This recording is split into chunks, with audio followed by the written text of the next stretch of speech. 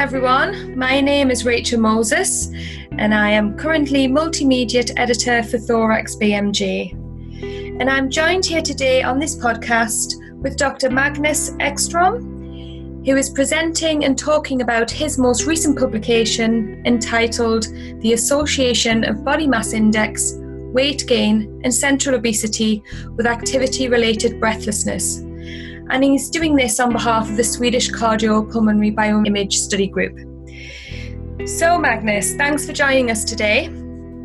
Thank you very much, a pleasure. So I'd really like you to start by telling us where the idea for this research came from. Certainly.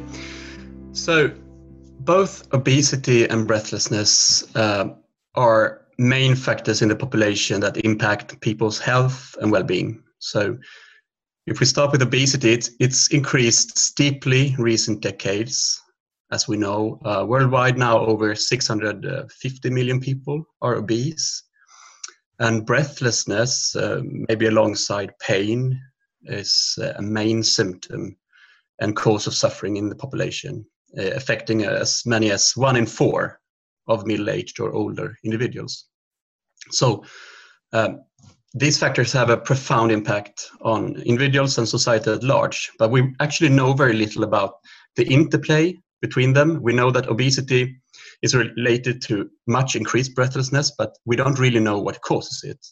And we also know that women actually report markedly more breathlessness in daily life than men do, and it's not really clear to us why. So that's the background why we wanted to do this large study. And so what exactly did you look at in your study to investigate this, or the reported feelings of breathlessness? Yes, so this is a large nationwide population-based study in Sweden, comprising about 13,000 people, middle-aged people, across 6 different sites in the country. And among a lot of different assessments, they also answered a questionnaire on symptoms in daily life, such as when walking up a hill, how breathless they were. And what we found among these 13,000 people was that both obesity and female sex was strongly related to breathlessness in daily life. So among obese people, as many as 27% among women and 12% of men reported breathlessness affecting daily life.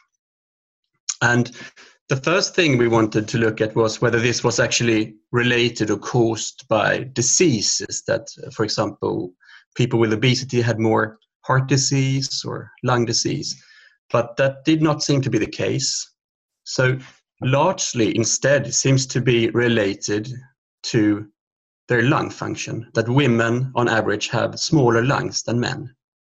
So I would say that the main finding of the study is actually that with higher body mass index, which is a measure of how much you weigh, so when you gain weight, you become more breathless, but the group that becomes steeply more breathless is people with smaller lungs. They are really a risk group for this. And that's seen both among men and women. And then the last finding, main finding we found was that if you have gained weight as an adult, for example, since you were 20 years old, that's strongly related also to increased breathlessness. We think that's because of lifestyle factors, that you might have gained weight due to reduced activity or training and so on.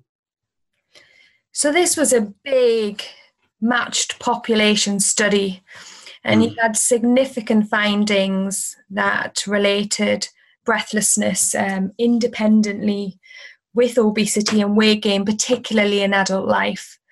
And the association, as you said, was much stronger for those individuals with lower lung volumes. So we know obesity is bad. We know that it contributes to a number, of health conditions. So what is the relevance of your findings from this study?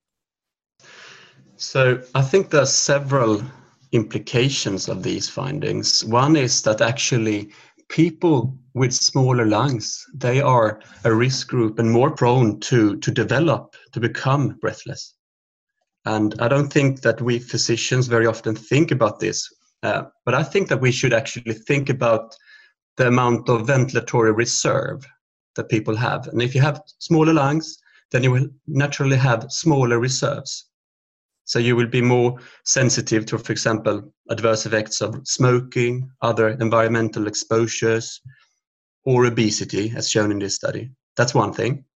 And I think also that on a population level, breathlessness is just today this major symptom, and it's likely to increase, for example, due to increased obesity. So we will see more breathless people, which we will have to manage and study. So I suppose you could have a quick, brief look at this paper and surmise that maybe what you're trying to say is if you're overweight or have a higher BMI from a younger age, you're going to be more unfit. But actually what you're saying is you're more likely to be breathless because of the changes that you've seen in the lung function. Is that correct? Yeah, that's correct. So importantly, the interpretation here is not that if you're obese, you're unfit. That's not the case. Of course not. Because what we see is that you're more likely to become breathless in daily life because you carry around more weight. But then we are all individuals, and some will, be very inactive and deconditioned, and they will have a lot of breathlessness. And some people will be really well trained, and they might still be breathless, but my guess is that their breathlessness is more like a healthy, normal breathlessness, and quite different. But we don't know that yet. But that's what I think. So you carry around more weight, you get more breathless, but the consequences of that likely differs on your level of activity, fitness, and diseases, conditions. Okay, this is really interesting, and I think, it certainly paves the way for further research. But what does that research look like? Where do we go from here? So there's clearly a need for looking at breathlessness and the interaction and interplay with fitness and amount of activity, physical activity, and so on. That's a very interesting subject, which hasn't really been well studied so far. And also, I think we need to characterize the type of breathlessness and the severity that people actually experience. It's likely to differ depending on what kind of conditions and so on that you have. And that's likely to have different outcomes, so that we can actually identify people that needs follow-up or treatment. Yeah, that was kind of going to bring me on to my final point of, as clinicians, we're obviously seeing more overweight people with more respiratory conditions and more comorbidities. So how can we translate this research and evidence into clinical practice? What should we or could we be saying to our patients that present with breathlessness? So I think an important concept is that breathlessness, chronic breathlessness, relates to the balance between your need to breathe and your capacity to breathe. And the mismatch there is sensed as breathlessness, the symptom. And we need to do everything that we can to increase our capacity, to train, to stay active and so on, and to treat any lung disease or heart disease and so on as good as we can. And I think that we actually can also identify people in the population with smaller lungs that we need to counsel more carefully about, for example, smoking or other lifestyle factors that will decrease their future risk of developing this very severe symptom. Yeah, no, I agree. And I think as clinicians, we've become really good at addressing alcohol and smoking and other lifestyle choices, but actually, combating overweight or obesity, there is still a lot of stigma and a lot of fear about approaching that with patients that we see, I think. So I definitely, especially because your research was in, the younger population as well, looking at those younger adults, I think it's really important. And I think you've clearly identified a very important topic and subject area that we need to be mindful of. Yes, and maybe an additional thing is that we need to get better at separating what is a more normal level of breathlessness and which kind of breathlessness indicates that there is an underlying problem that we need to evaluate and treat. Yeah, well, that's been great. And thank you so much for summarising your research. It's been really helpful. Thanks a lot. Thank you. So for the listeners that enjoyed that podcast, there is a hyperlink at the bottom of the page, which will take you directly to the publication. Many thanks for listening.